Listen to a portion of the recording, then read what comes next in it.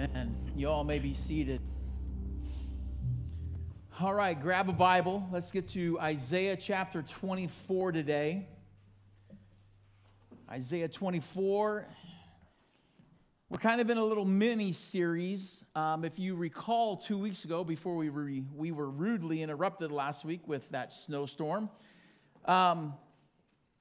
I talked about the fact that in Isaiah, we see Isaiah talk a lot about the judgments of God and how God judges Israel, he judges other nations, and I said that through the book of Isaiah, you see that numerous times. And if you recall, I said I really struggled with this. Do I preach just through the book of Isaiah and just keep hammering judgment, judgment, judgment, judgment, judgment? And I said that I could probably preach 20 or more messages on judgment. And I just really felt like that would just be a lot of just bringing the hammer down. And what I wanted to do and what I'm going to do is I am not going to preach through every judgment passage in the book of Isaiah. So what I wanted to do, what I'm going to do is I said that I am going to show biblically 5 different types of judgments that God brings, okay? And some of them are in our lives now, and some of these judgments are coming, and they will happen. 2 weeks ago, I talked about 2 types of judgments. One judgment was the judgment of disobedience. And this is what you see in Isaiah a lot, is God's judgment coming against the nation of Israel and even other nations for their disobedience. But primarily, this idea of judgment of disobedience was toward Israel, his own people, because the people of God, Israel, didn't want to obey God. God said, hey, here's what I want you to do. He lays out his law, and the people of Israel were like, no, don't want to do it. We're going to do what seems right in our, what? Our own eyes. And they did. Well, God is very patient with his people. As we read and we even sang, he is slow to anger. He is forgiving. He's merciful. He's gracious. He gives warning after warning after warning.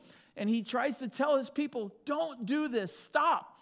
But when his people keep refusing to stop, that's when God will bring a judgment against them. And we see that in the Old Testament time and time again. Well, it's no different for us. We may not call it like the judgment of God, but what we can call it, as Hebrews chapter 12 says, the discipline of God. God disciplines his children for our holiness. He disciplines us when we, as God's children, refuse to listen to him. And when we allow our sin to go unchecked, and God keeps trying to remind us and tell us and warn us through his word, and we keep saying no, he disciplines his children for our good, okay? So there is the judgment of disobedience. But then I also talked about the judgment of the garden. And the judgment of the garden is a lot of the stuff that we see in our life, the bad, okay? Remember I said, why do bad things happen to good people? It's because of this judgment. Remember back in the Garden of Eden when Adam and Eve sinned against God, and when they disobeyed God, and they opened the door for sin to come into the world, that's when the curse came upon the world. And God cursed Adam and Eve, he cursed the earth, and everything from that point on went haywire, okay? And when sin came into the world and the curse came into the world, a lot of the stuff, a lot of the pain and hurt, sickness, disease, death, all of it isn't so much God going, oh, I'm going to bring judgment, as it is just the outflow of the judgment from the garden. A lot of the hate we see in the world and brutality, and it is just simply because it's the outflow of sin in the world. And God said to Adam and Eve, I'm telling you, if you disobey me, you're going to die. And they didn't listen. And guess what? Death has come into the world. And a lot of the pain and the hurt and the things that we experience in our life isn't God just going, well, I got to discipline them. But it's him just going, it is the outflow of a judgment that he set forth. from the garden. Today, I'm going to continue in this vein of judgments. And today, I want to talk about the judgments of the end times. And that's where we are in the book of Isaiah, chapter 24. Now, if you've been here since we've started Isaiah, you have realized I am bouncing around everywhere in the book of Isaiah, okay? I am not going through chapter by chapter. I'm not going through verse by verse. I am jumping around everywhere in this. But chapter 24 is truly a judgment that looks like it's toward the end times. So here's what I'm going to do. I want to show you what Isaiah is talking about in regards to this judgment, and then we're going to connect it to what I believe he is seeing. So like I said, Isaiah is a prophet. Okay, remember this. Isaiah is a prophet, and God spoke to Isaiah, and he also gave Isaiah visions. And Isaiah saw prophetically things that would happen in his time, like toward the nation of Israel. He spoke prophetically. He said, this is going to happen to our nation, to our people now. But then he also saw prophetically for something that would happen in the future, the birth and death of Christ. He saw that prophetically, 700 years before it would happen.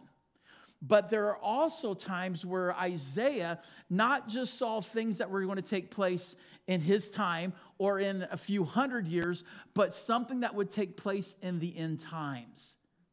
He also saw prophetic visions of the eternal, and we'll see that later on. But this verse here is him seeing something in the future that's going to take place. And this judgment is not just against the nation of Israel. It's not just against another nation. Do you guys have a headline over chapter 24? A heading? What does it say?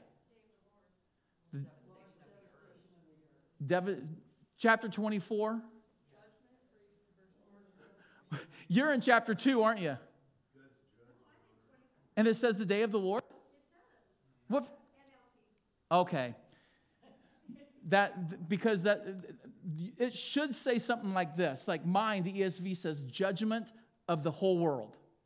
Okay? You should have a heading that says, talking about this is a judgment that is going to take place in the whole earth. Okay? Not just one nation, not just a couple, but the entire earth. What judgment is this going to be? Isaiah sees it. So let's take a look at what Isaiah sees, and then we're going to connect it to what I believe is the judgment that he sees. So let's begin with this first thing that he sees, that this judgment will devastate the earth. This judgment is going to devastate the entire earth. Look at chapter 24, verse 1. He says, behold, the Lord will empty the earth and make it desolate, and he will twist its surface and scatter its inhabitants. Look at verse 3. The earth shall be utterly empty and utterly plundered. That's describing something that's going to be major, isn't it? Because if you notice, he says that it's going to twist the earth. Like something's going to be so major, radical, this judgment's going to cause the earth basically to be warped. And I'm going to show you scriptures that will show this, okay? But there's going to come a judgment upon this earth, the entire earth, that will devastate it. That is going to bring such destruction that you and I have never seen. That's the judgment that Isaiah is seeing. He is seeing something that is causing the earth to truly shake. He's seeing a judgment that's coming upon the entire globe. And all he can say is, God is twisting this thing. The earth is desolate. The inhabitants have fled. This is the kind of judgment that he is seeing. He's seeing a judgment that is going to devastate the entire earth. Here's the second thing he sees. This judgment will not discriminate between people. It is not going to discriminate between people. Look at verse 2. And it shall be, as with the people, so with the priest. As with the slave, so with the master. As with the maid, so with the mistress. As with the buyer, so with the seller. As with the lender, so with the borrower. As with the creditor, so with the debtor. Look down at verse 4, at the end of verse 4. Or no, just go ahead and look at all of verse 4. The earth mourns and withers. The world languishes and withers. The highest people of the earth languish. It is hitting everybody. Yesterday, Breck came over to our house, and Breck just bought herself a new car last month, and she's been taking care of it and washing it. Really nice looking. Well, how many of you know when you're driving down salty roads, your car looks like garbage? And she came out and she goes, you know what, Dad? She goes, it doesn't matter if you are driving a piece of crap or if you're driving a $100,000 car. It doesn't matter. On days like this, every car looks like garbage. That's what Isaiah is saying here. He goes, it doesn't matter who you are. It doesn't matter if you're going to be rich or if you're poor. It doesn't matter if you're going to be the CEO of a major corporation or you'll be unemployed. Male or female, adult or child. It is not going to matter. This judgment will not discriminate. It's not going to care if you're white or black. Whether you live in America or you live in South America, it will not discriminate. And it will devastate everyone. From the highest to the lowest, it will bring devastation to all people. Here's the third thing he sees. This judgment will be delivered because of the sinfulness of people. This judgment's going to come because of the sinfulness upon the earth. Look at verse 5. The earth lies defiled under its inhabitants. And here's why. For they have transgressed the laws, violated the statutes, and broken the everlasting covenant. They have taken, what Isaiah is seeing is that there's going to come a day because that people are going to become so arrogant toward God and His Word that they are going to completely break what it says. All right? Romans chapter 1, I believe, gives a great, you don't have to turn there, but if you just want to listen to this and then go, I would encourage you to go home this week and read Romans chapter 1. But in Romans chapter 1, again, at the beginning of verse 18, it actually says, the heading above this, it says, God's wrath on unrighteousness.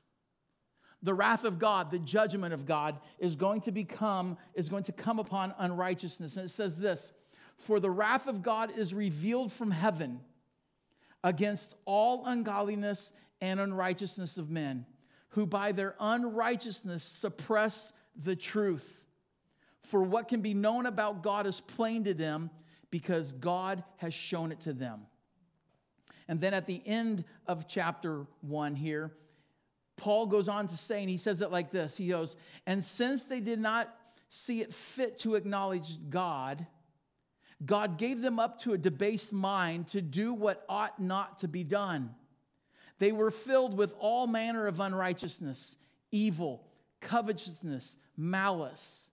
They are full of envy, murder, strife, deceit, maliciousness. They are gossips, slanderers, haters of God, insolent, haughty, boastful, inventors of evil, disobedient to parents, foolish, faithless, heartless, and ruthless. Though they know God's decree that those who practice such things deserve to die, they not only do them, but they give approval to those who do them. What Paul is defining, what Paul is saying, what Paul is seeing is that there's going to come a time where God's wrath, his judgment is going to be poured out from heaven because people are going to become so arrogant in our thinking. We don't need God. We don't need his word. We don't need anything from him or of him.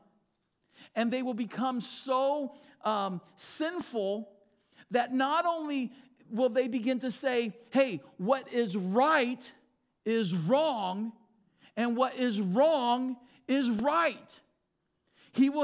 Paul is saying there's going to come a time where people will give approval to the wrong, where people will applaud behavior and say that behavior is right when God says it's wrong, and people will applaud it. Does that sound like today at all? Isaiah saw this thousands of years ago. Paul sees it 2,000 years ago. And they are both saying there's going to come a time that people are so sinful, they don't care.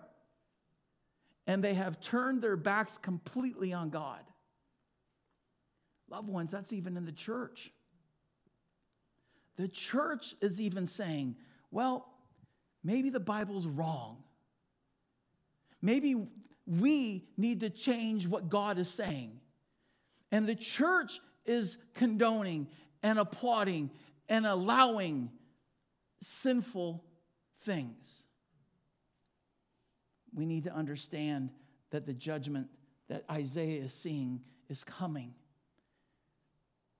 And it's coming because of the sinfulness of people. And then lastly, here's the fourth thing that he sees, that this judgment will bring death to many people. It's not going to discriminate between people, and it's going to bring a lot of death to a lot of people. Look at verse 6. Therefore, a curse devours the whole earth, and its inhabitants suffer for their guilt. Therefore, the inhabitants of the earth are scorched, and few men are left. Isaiah is seeing something. He's seeing a judgment. He's seeing the wrath of God being poured out on this earth to a degree that when it is all done, only a few are left. Now, he's not talking 3, but he's comparing to how many people are on the earth that when it's all said and done, there's only a handful of people left. Everybody else has died. That's what Isaiah is seeing. So the question is what judgment is he talking about here? What judgment can Isaiah be seeing that is going to encompass the entire world? Now, like I said, remember, Isaiah saw prophetically into the future. He saw prophetically in his time. He saw prophetically about Jesus, and he saw prophetically for the end times. In fact, in Isaiah chapter 2, it says that Isaiah will see things that will take place in latter days. Latter days always is symbolic and meaning of end times. Okay?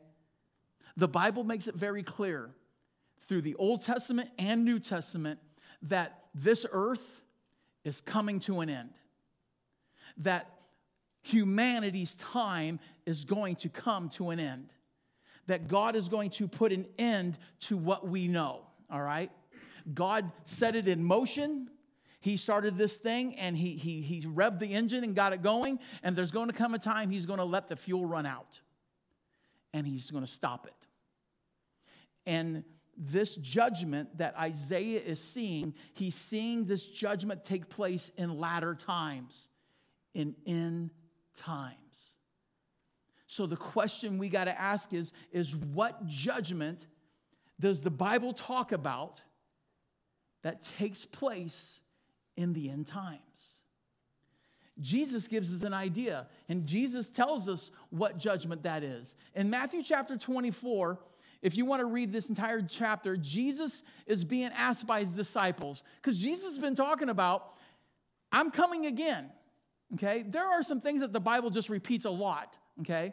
And one thing the Bible repeated a lot was the first coming of Jesus in the Old Testament, but the Bible also talks about a lot in the Old Testament and New Testament, Jesus is coming again. A second return of Christ to this earth, all right? So Jesus has been telling his disciples, I'm coming again. So they're wanting to know, well, when's that going to take place? What's some signs of your coming? And Jesus is like, well, first and foremost, I don't want you to worry about it because I'm going to come at a time that you're not going to realize it. He just tells them simply, be ready. But he does give them some signs. And he's like, okay, here's some things that's going to be happening on the earth before I come. And I've talked about that we're living in a time that the signs of prophecy are just unfolding like pages of a newspaper. I have shown you things from Old Testament, New Testament of signs that 100 years ago were never around. Remember, one of the signs that we know is that the gospel will be preached in the entire world. The book of Revelation talks about that there's going to be an event that takes place that every eye on earth, every tongue, every tribe will be able to see it. Now, 100 years ago, people would have read those verses and went, how in the world can this event happen and every person be able to see it? Today, right here, in the palm of your hand, all you got to do is get on YouTube. All you got to do is watch Facebook. All you got to do is local news, and you can go to third world countries and people have iPhones. They may not have a television, but they have an iPhone. This allows every tribe, every tongue, every eye to be able to see it. That is just one sign. That is just one prophetic thing that takes place, and Jesus gives a lot of them. So Jesus is telling his disciples, hey, here's what's going to take place. But he also says this. In Matthew chapter 24, verse 21, he says, there will come a time that there will be such a great tribulation, such has not been from the beginning of the world until now. No, and never will be. A tribulation. Jesus is talking about that there's going to come a judgment, a tribulation that has been unparalleled. Well, what about the flood? The flood devastated the earth. But Jesus is even saying this tribulation that's going to take place will be even greater than the flood. Think about that for a moment. So Jesus is talking about that there is going to be a tribulation. So the question's got to be asked again, well, where does the Bible talk about this tribulation? This idea that there's going to be such devastation and such destruction upon this earth. Where in the Bible does it talk about that so many people are going to die that, as Isaiah saw, only a few left? The book of Revelation. Do me a favor, turn with me to Revelation chapter 6. We're going to look at, there are actually going to be 21 judgments that will take place during this tribulation that Jesus talks about. Now, the thing is, we don't have a date. We cannot set a date of when the tribulation will take place. We cannot set a date of when Jesus is coming back. We do not, Jesus says, you don't know the day and hour I'm coming back. The second return of Christ and the tribulation go hand in hand, though. All right? You have the second coming of Christ is going to happen, and then the tribulation. I'm going to show you all that. But they go hand in hand. All right? And so all we know is that we can look at signs, things that are happening in our world, and the back of your hair on your neck should be standing up going, something's about to happen. You ever take a balloon and you just keep blowing air into it, and you just keep blowing air into it, you just keep blowing air into it? Do you ever go, oh, this thing will never pop? Or is there a time where you keep blowing air and you're doing this? You're like, oh, this thing's going to blow here pretty soon. We're living in a world that's about to blow. It can only keep doing what it's doing for so long. So in the book of Revelation, the Apostle John, like Isaiah, is given a vision, a prophetic vision. He gets to go, he's allowed to go up into heaven, and he sees what's taking place in heaven. He sees the angelic beasts. He sees what's going on at the throne of God. But then he's given a vision of what will take place upon the earth.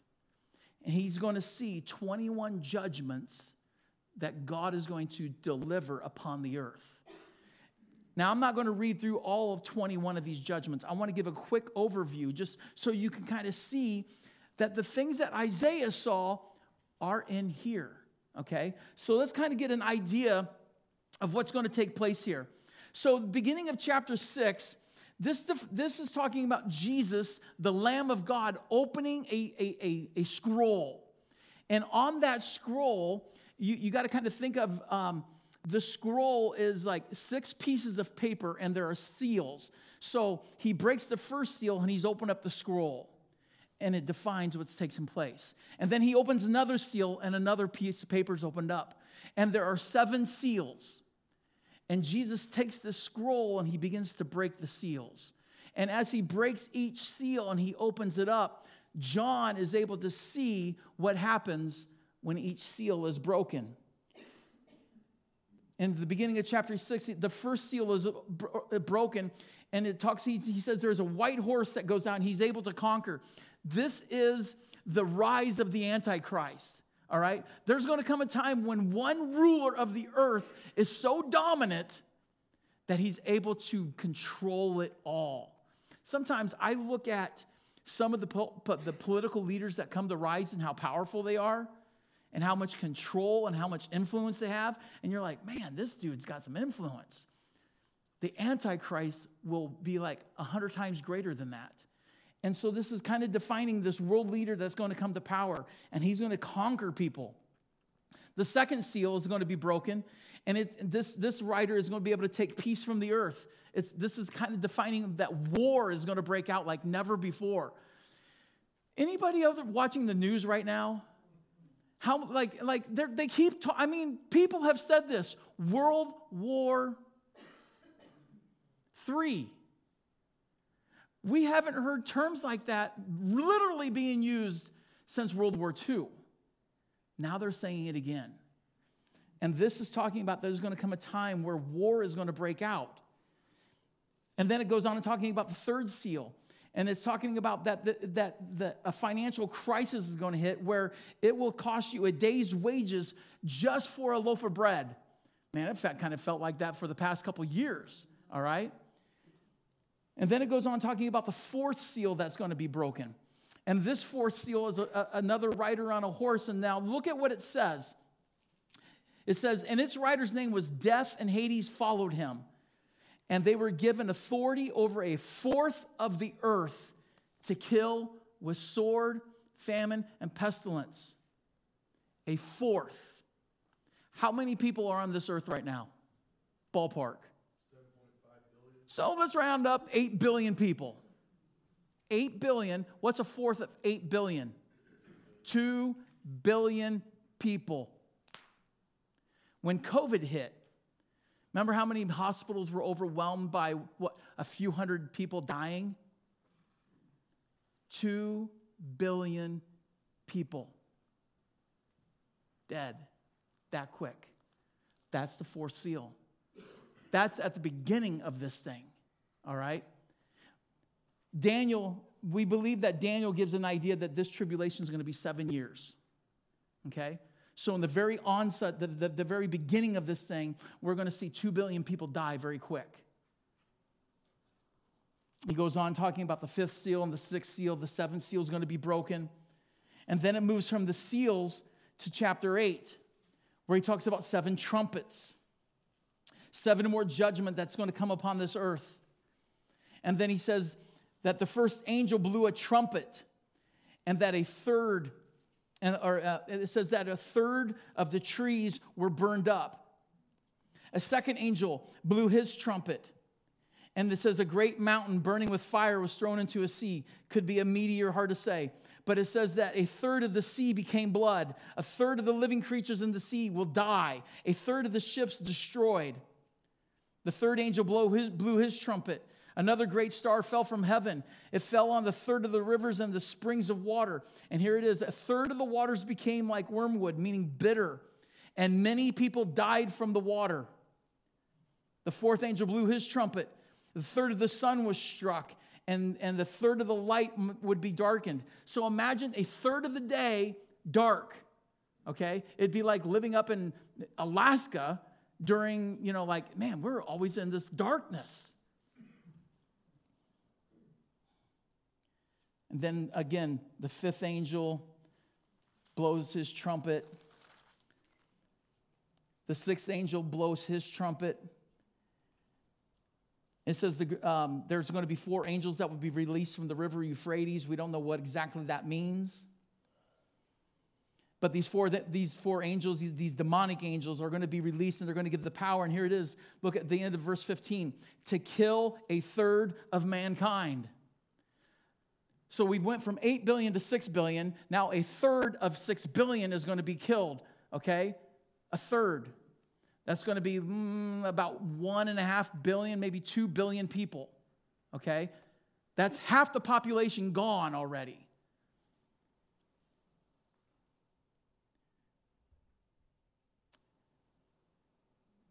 The trumpets are blown. And it goes on now. Turn with me to chapter 16. The final 7 judgments will take place after the 7 seals, the 7 trumpets. Now there's going to come 7 bowls. It says in chapter 16, it says, Then I heard a loud voice from the temple telling the 7 angels, Go and pour out on the earth the 7 bowls of the wrath of God. And so the first angel went out and poured his bowl on the earth. It says, Harmful and painful sores came upon the people who bore the mark of the beast. It says the second angel poured out his bowl, and the sea, it became like blood, and every living thing died that was in the sea. The third angel poured out his bowl into the rivers and the springs, and they became like blood. The fourth angel poured out his bowl on the sun, and it was... Now listen to this.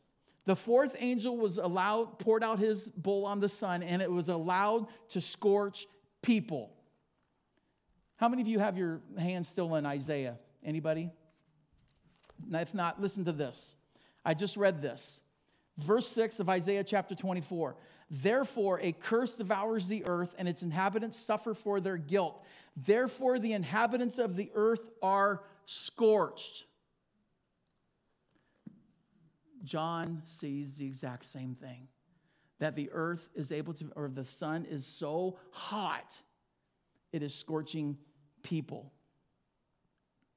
The fifth angel in verse 10, the fifth angel pours out his bowl. Verse 12, the sixth angel pours out his bowl. Now this is another prophecy that's being fulfilled right now. The great river Euphrates and its water was dried up. Do you want to know what river's drying up right now? The Euphrates. All you got to do is look at a news channel on this one. The Euphrates River is drying up right now. It goes on.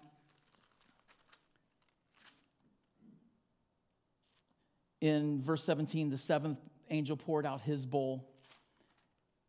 He says, And there were flashes of lightning and a great earthquake, such as there had never been since man was on the earth. So great was this earthquake, and every island fled away, and no mountains were to be found. Also, during the seals, an earthquake happens. The idea of these earthquakes are so powerful that think of Mount Everest crumbling. Isaiah says that these judgments are going to be so severe that God will twist the earth. These earthquakes are going to twist the earth. It's almost as if they're going to shake the earth so bad, it will twist it off axis. All right? The earth is going to be so out of place that islands are going to sink. Mountains are going to crumble. This is the judgment Isaiah saw, John saw. Now, here's what we need to understand about these judgments. Let me read again Isaiah chapter 24. This is a very important few words. It says, the earth will be utterly empty and utterly plundered, for the Lord has spoken this word. Loved ones, this is what you and I need to grasp. This judgment is going to happen. We may not know when, but it is coming. Why? Because God said it. God said it to Isaiah. Jesus spoke it. And God showed it to John. Now, it may be 2,000 years since John saw it. It may be a few more thousand years since Isaiah saw it. And a lot of people are...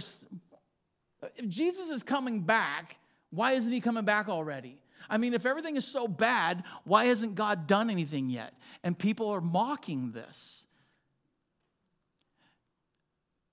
Because God hasn't done it yet doesn't mean he's not going to do it. Peter makes it very clear, God is patient with us. He wants no one to perish. He wants all people to come to the saving knowledge of Christ. But just like we saw with Israel, when you read the Old Testament, the patience of God does run out. It's like you take a sand hourglass and you flip it. That sand runs out very slow. And you could sit there and go, oh, nothing's happening. But that sand still, eventually that sand, the last bead of sand, drops out. The mercy of God, the grace of God, the love of God, the patience of God, it is there. But there will come a time when God will say, it is finished. Just like Jesus said on the cross, it is finished. He will say, it is finished. It's time. But here's the good news. This judgment, this tribulation is going to happen, and billions of people are going to go into it. But the good news is you and I don't have to. And here's why. As Jesus kept saying to his disciples, I'm coming back, I'm coming back, I'm coming back. When he ascended into the heavens, the book of Acts even says, why do you guys keep looking at this Jesus? As he went into heaven, so he will also come back. He's coming back. Jesus is coming back. What's he doing? He's coming back. But here's the thing we need to understand about his coming back is this. It's a two-phase return. Because something Jesus talks about in Matthew chapter 24, when he's telling his disciples, listen, concerning the day of hour, you don't know when this is going to happen. He goes, but you just be ready. He goes, because there's going to come a day, and he says this, there's going to come a day when there will be two men in the field. One will be taken, and one will be left. Two women will be grinding at the mill. One will be taken, and one will be left. Therefore stay awake, for you do not know on what day your Lord is coming.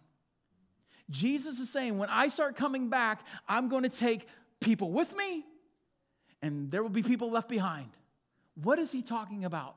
What is this idea of taking some people with and some people not? What is some people taken and some people being left behind? What is that all about? That is what Paul talks about in 1 Thessalonians chapter 4, what we refer to as the rapture. The word rapture you will not read in this text. The word rapture is Latin for the Greek words taken up or snatched away. The idea is that Paul is talking about an event that is going to happen where people are going to be taken away. And when they translated the Greek text into Latin, they called it the rapture.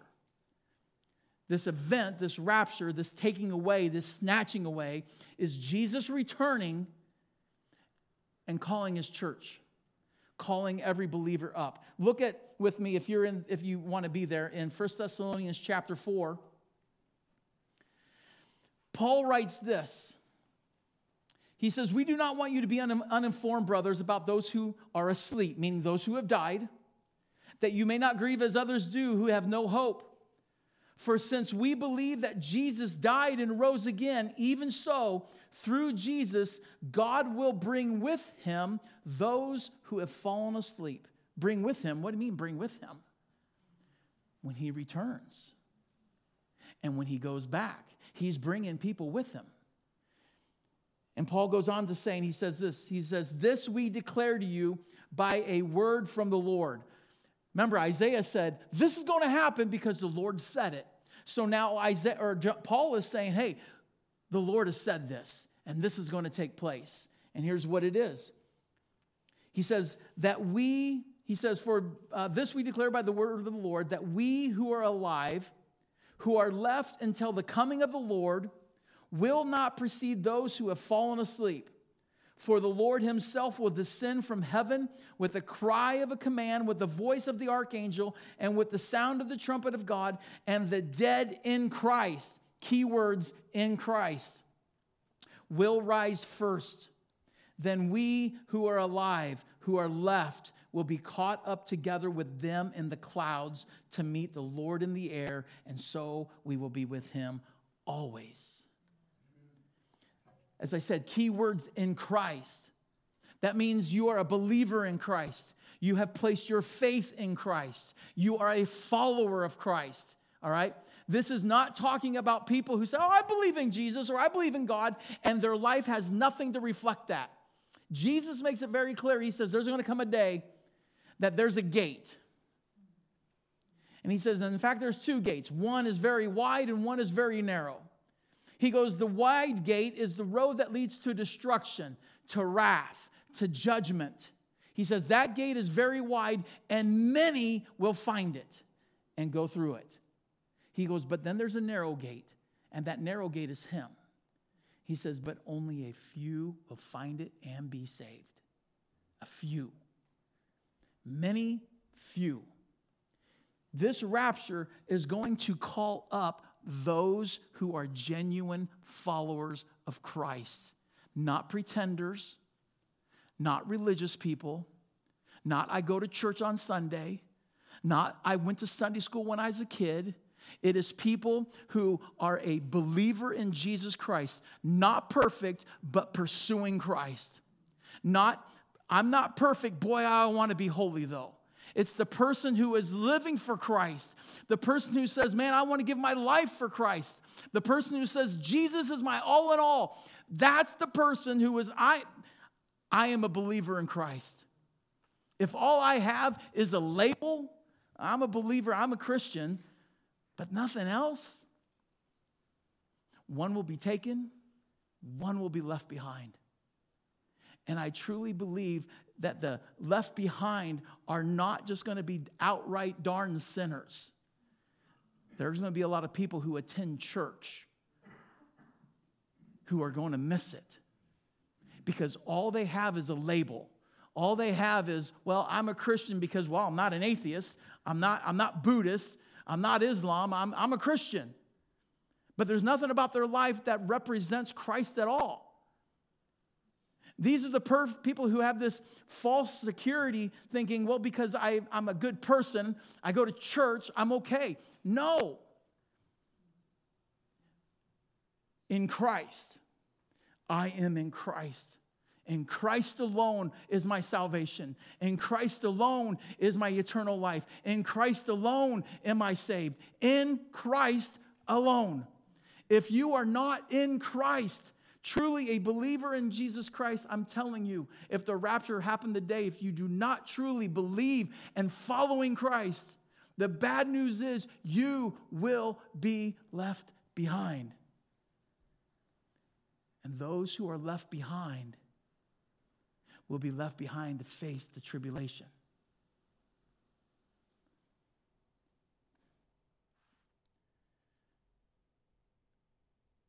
Now, some people hear that and think, well, you know what? I'm a gambling person. I think I'd be okay. Yeah, if I get left behind, you know what? I'll believe in Jesus that first day. I want to say, I don't believe that to be true. I believe that people who get left behind when they are into the tribulation, coming to believe in Jesus Christ will be even harder. And here's why. 2 Peter talks about the time that we're in a time where like a spirit of ungodliness, the spirit of the Antichrist is being held back. Do you know who it's being held back by? The Holy Spirit. But Peter says there's going to time the one who is holding back the spirit of the Antichrist is going to be taken away. Do you know when the Spirit of God is going to be taken away? When the church is taken away. The church is raptured, the Spirit of God is going with. And this earth, it'll almost be like, so right now, when you come to know Christ, you don't do that because you wake up one day, I think I need to follow Jesus today. It's because the Holy Spirit prompts you. It's the Holy Spirit that takes the Word of God and works in your heart. It's the Holy Spirit that moves in our life. It's the Holy Spirit that draws us and woos us. It's the Holy Spirit that convicts us. It's the Holy Spirit that keeps telling you, you need to be saved. You need to be saved. You need to follow Christ. It's the Holy Spirit that you feel. So when the Holy Spirit is gone, there's nothing there to prompt you anymore. When the Antichrist comes to power, he's going to be filled with the Antichrist is going to be filled with Satan. And the Bible makes it very clear that during the tribulation time, a strong delusion will take place. That people won't know truth from a lie, basically. A strong delusion. And here's why I say that. In Revelation chapter 8, when the seals have been broken, trumpets are being blown, you would think when hell is breaking loose on the earth, when people are dying everywhere, all these things are happening, you would think people would be like, God is really mad, I need to figure this thing out. Wouldn't you think that? Revelation chapter 8, verse 20 says, the rest of mankind who were not killed by these plagues did not repent of their sin. In Isaiah or Revelation chapter 16, now the bowls have been delivered. It says that they still did not repent. How can someone not repent? Because the Holy Spirit's no longer prompting them, and a strong delusion has blinded their eyes. So that's why when people say, well, I think I'll be okay. I'll make it into the tribulation. And if I wake up and basically, the chances of you believing in Jesus then probably fall to hardly 0%. It doesn't mean people won't be saved. People will be saved during the tribulation, but it will be very, very hard. That's why Paul says in Corinthians that today, if you hear his voice, repent, because today is the day of salvation. You may not get it in the tribulation. Listen, loved ones, the tribulation is going to happen. And Jesus is going to rapture his church. And you don't have to go through it because you are in Christ. And look at chapter 5. I'm going to close with this. 1 Thessalonians chapter 5, if you're still there. And here's why you and I, as a believer in Christ, will not go through the tribulation. In chapter 5 of 1 Thessalonians, verse 9, it says, for God has not destined us for wrath, but to obtain salvation through our Lord Jesus Christ. That is not just eternal wrath and salvation to heaven. That is also the tribulation. The tribulation is going to happen as Isaiah saw it because of the sinfulness of man. God is going to once and for all judge sin. As a believer in Christ, if you know Christ, Jesus paid that penalty for you. He took the wrath of God for you. He turned the wrath of God from you. He took that judgment. So when you accept Christ as your Savior, you are born again. You are fully saved, fully righteous, already in heaven, name written down on the scroll in heaven, and you are sealed and ready to go. So when the rapture takes place in Christ, you're gone, and you're in heaven while the final judgment is playing out on this earth. The question isn't, will this tribulation happen? It's going to happen. We just don't know when. The question that you and I have got to ask, and that you have got to be real with yourself about, is this: are you ready for the rapture? If the rapture happens today, like Jesus says, you don't know when it's going to happen. We all assume, that's not going to take place for a long time. We've been talking about this rapture for a long time. It's not coming. I'm going to be okay. How do we know?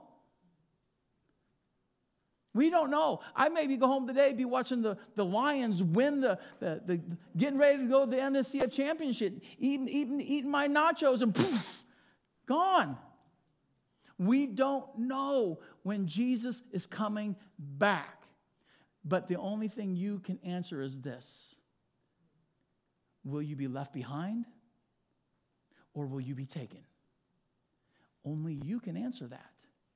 Are you truly in Christ, or are you a pretender? Are you truly a believer in Jesus Christ, that He's changed your life? You're not perfect by any means. None of us are. But man, is your life wanting to be like Christ? Are you desiring to be holy? Are you like Paul, going, man, I forget what is behind, but man, I keep pressing on.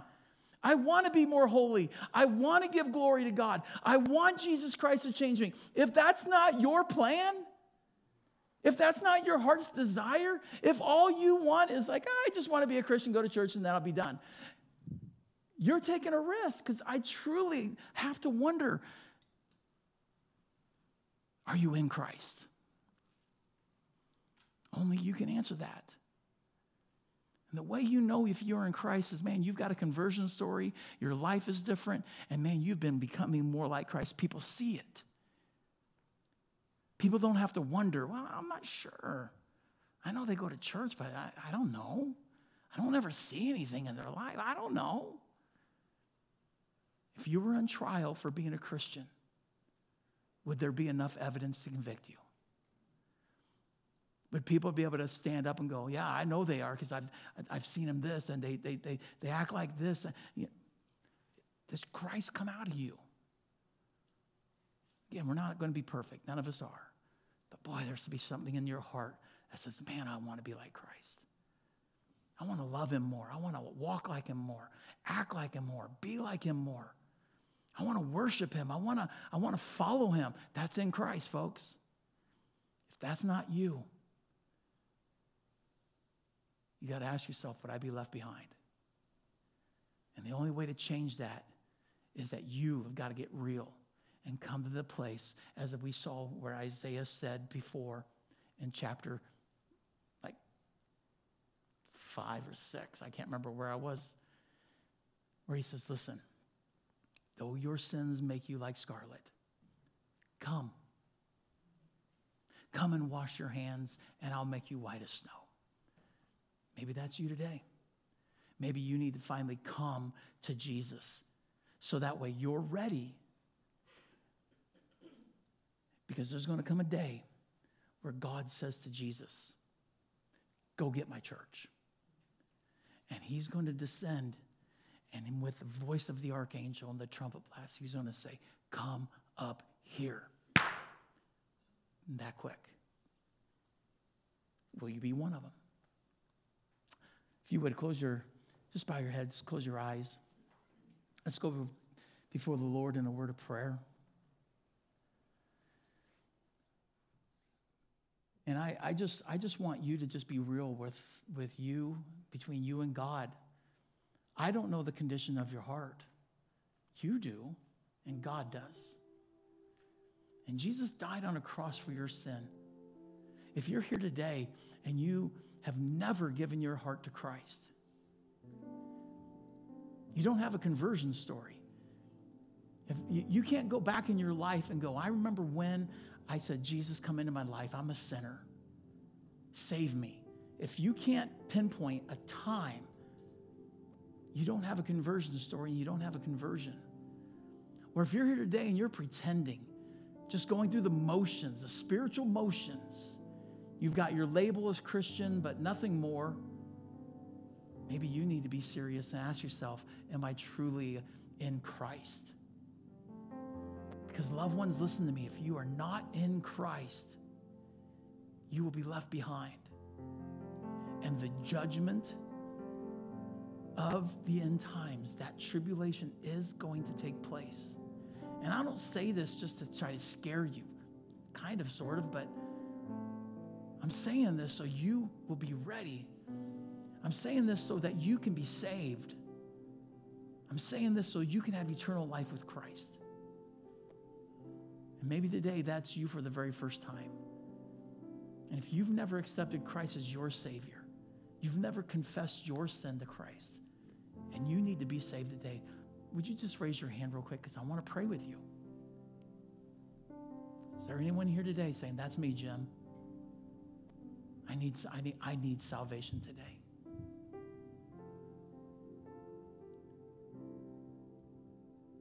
As I close in prayer, as we close in this closing song, don't think that you cannot walk through this door still. Even though no one raised their hand, I would encourage you that even after this service, if you still feel like the Holy Spirit tugging your heart, talk to me out in the foyer. And let's get you right with God. And so, Father, I just thank you for this day. Lord, help us all be ready. God, help us. Lord, we're not going to be perfect. But God, help us to be pursuing. Help us to be desiring to be more like Christ, to offer ourselves as a living sacrifice, holy and pleasing to you. Help us, God, to take each day one step at a time to just say, I want to walk like Christ today to the best of my ability, to put on that breastplate of righteousness for the glory of God. And so, Lord, today, if there's anyone here who doesn't know you, Jesus, never accepted you, I just pray that as we just sing this last song, that Holy Spirit, you'll just keep convicting them. And maybe today, draw someone to that saving grace, to the saving knowledge of you. So we just thank you, Lord. Help us to be ready. Jesus, you're coming back for your church. You're going to rapture us out of here, and this end times tribulation is going to take place. And God, your wrath, your judgment is going to come upon this earth. So, Lord, help us to be ready for that. And help us to glorify you in the time we have. In Jesus' name, amen. Let's all stand and close with this last song.